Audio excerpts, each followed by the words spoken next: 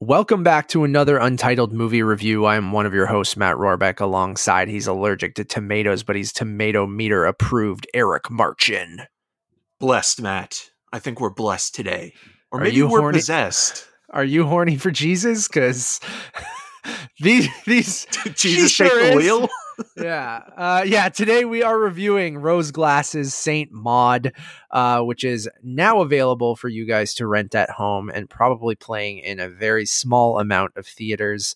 It is starring Morfydd Clark. Morvith. Yeah. Thank you, Eric. You always nail this stuff because you have to do your video reviews before we record. It's a Welsh name, so yeah, it's spelled... I know, like Saoirse, right? Like, yeah. It's well, spelled, that's Irish. Yeah. I know, but I meant like in the phonetically is much different than how it's spelled. Yes. Yeah. And I should learn by now that I should probably do my research before we start these things. But that's not how we roll. I read names as I, as you go do the intro. Roll with the punches. And Jennifer Ale.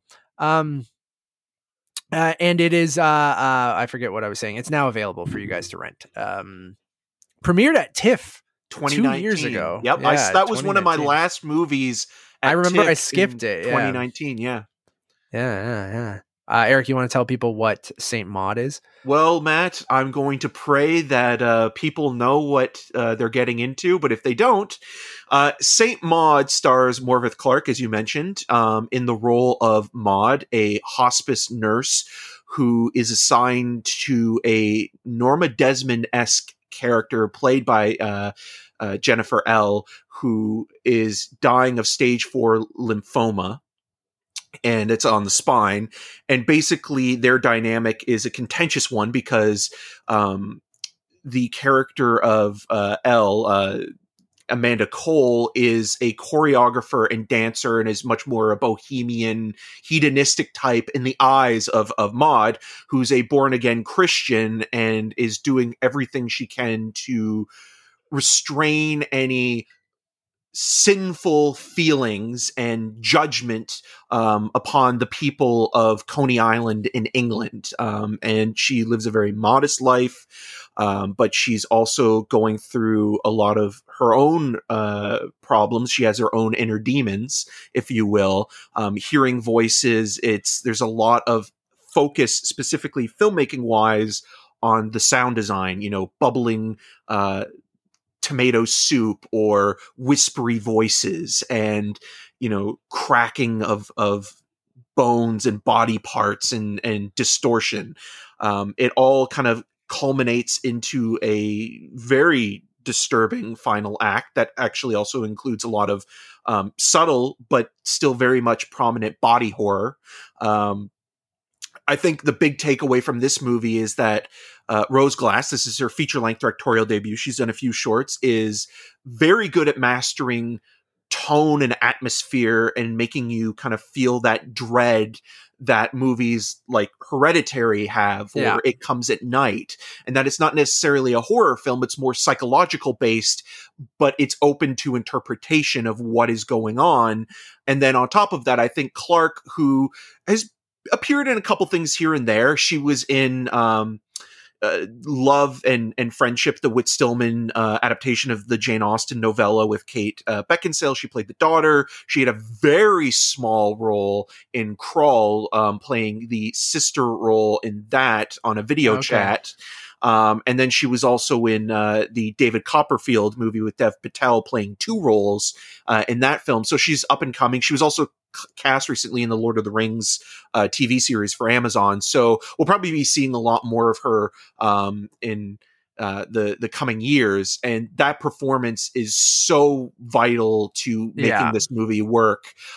There's a scene in this film specifically that involves nails that I still have not gotten over, having watched it twice. And for me, it's the CPR scene too, but like both of those. And I echo everything that you're saying. I mean, I saw it. I didn't catch it at TIFF. I heard good things out of the festival, and you saw it, I think, on one of the last days.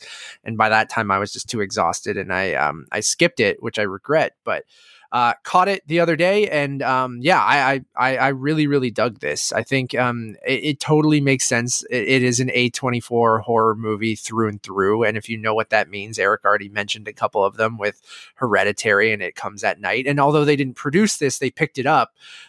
It does totally make sense, and this is right up their alley. So like and if you like those kinds of movies that just is existential dread and just build tension throughout the whole thing. They're very slow moving, but still captivating because of the performances or the atmosphere that it's setting and the mood that it's setting, that it kind of, keeps your attention through, and with a great lead performance, like you said, from Clarke. And Jennifer L, I thought is always good, and just the relationship between those two women and how that progresses. And I was captivated by this, and it's the exact kind of slow burn kind of horror movie that I definitely fuck with, in the sense that, like, just super slow moving.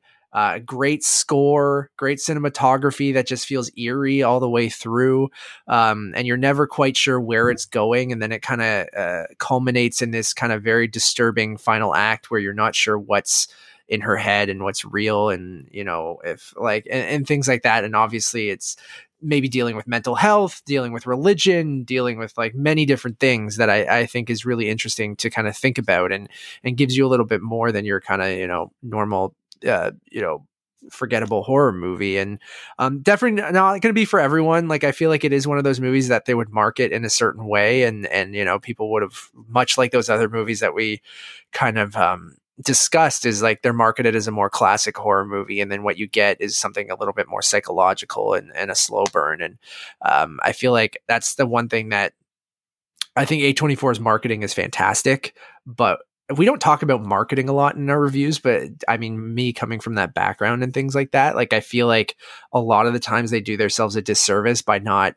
truthfully marketing some of these movies, because they kind of like trick people into thinking that they're more quote unquote exciting than they are, but then they're better movies than what they market. They market them as more like classic, like scare fests, and that's not what you're necessarily getting. But like, as Eric mentioned, and I mentioned, a CPR sequence, you mentioned a nail sequence, there's some really disturbing imagery in the movie that I feel like is really well utilized to kind of either catch you off guard throughout that kind of slow burn, or culminates into this kind of really disturbing final 20-25 minutes or so. And I really dug it.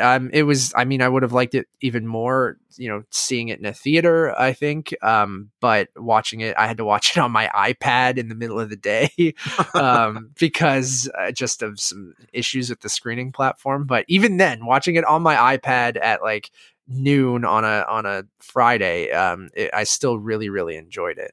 Yeah, you converted to being a Saint Maud fan. I think also just Godgasms, man. Godgasms. Yeah.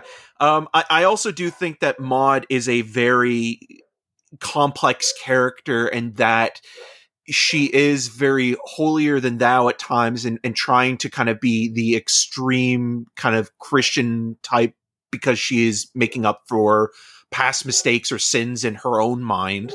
You know, like we find out little bits of, pardon me for the dogs, but we find out little bits and pieces about, you mention God and they go crazy. Yeah, exactly. I mean, my dogs are just holier than thou characters in themselves. But you look at at Maud, and sort of like you can piece together her backstory throughout the film, and sort of, you know, her relationships with other people, and sort of being more secluded or isolating herself from others, and trying to atone for something in her past, whether, you know, it be, you know, partying, drinking, fornicating, that kind of thing, whatever that was. And it's reaching this breaking point that, you know, is coming, and it's that classic slow burn style. But at the same time, you know, she can be very judgmental, especially to Elle's character. You know, there's one scene in particular where, you know, she has a female companion that she asks not to be around because she's in this time of,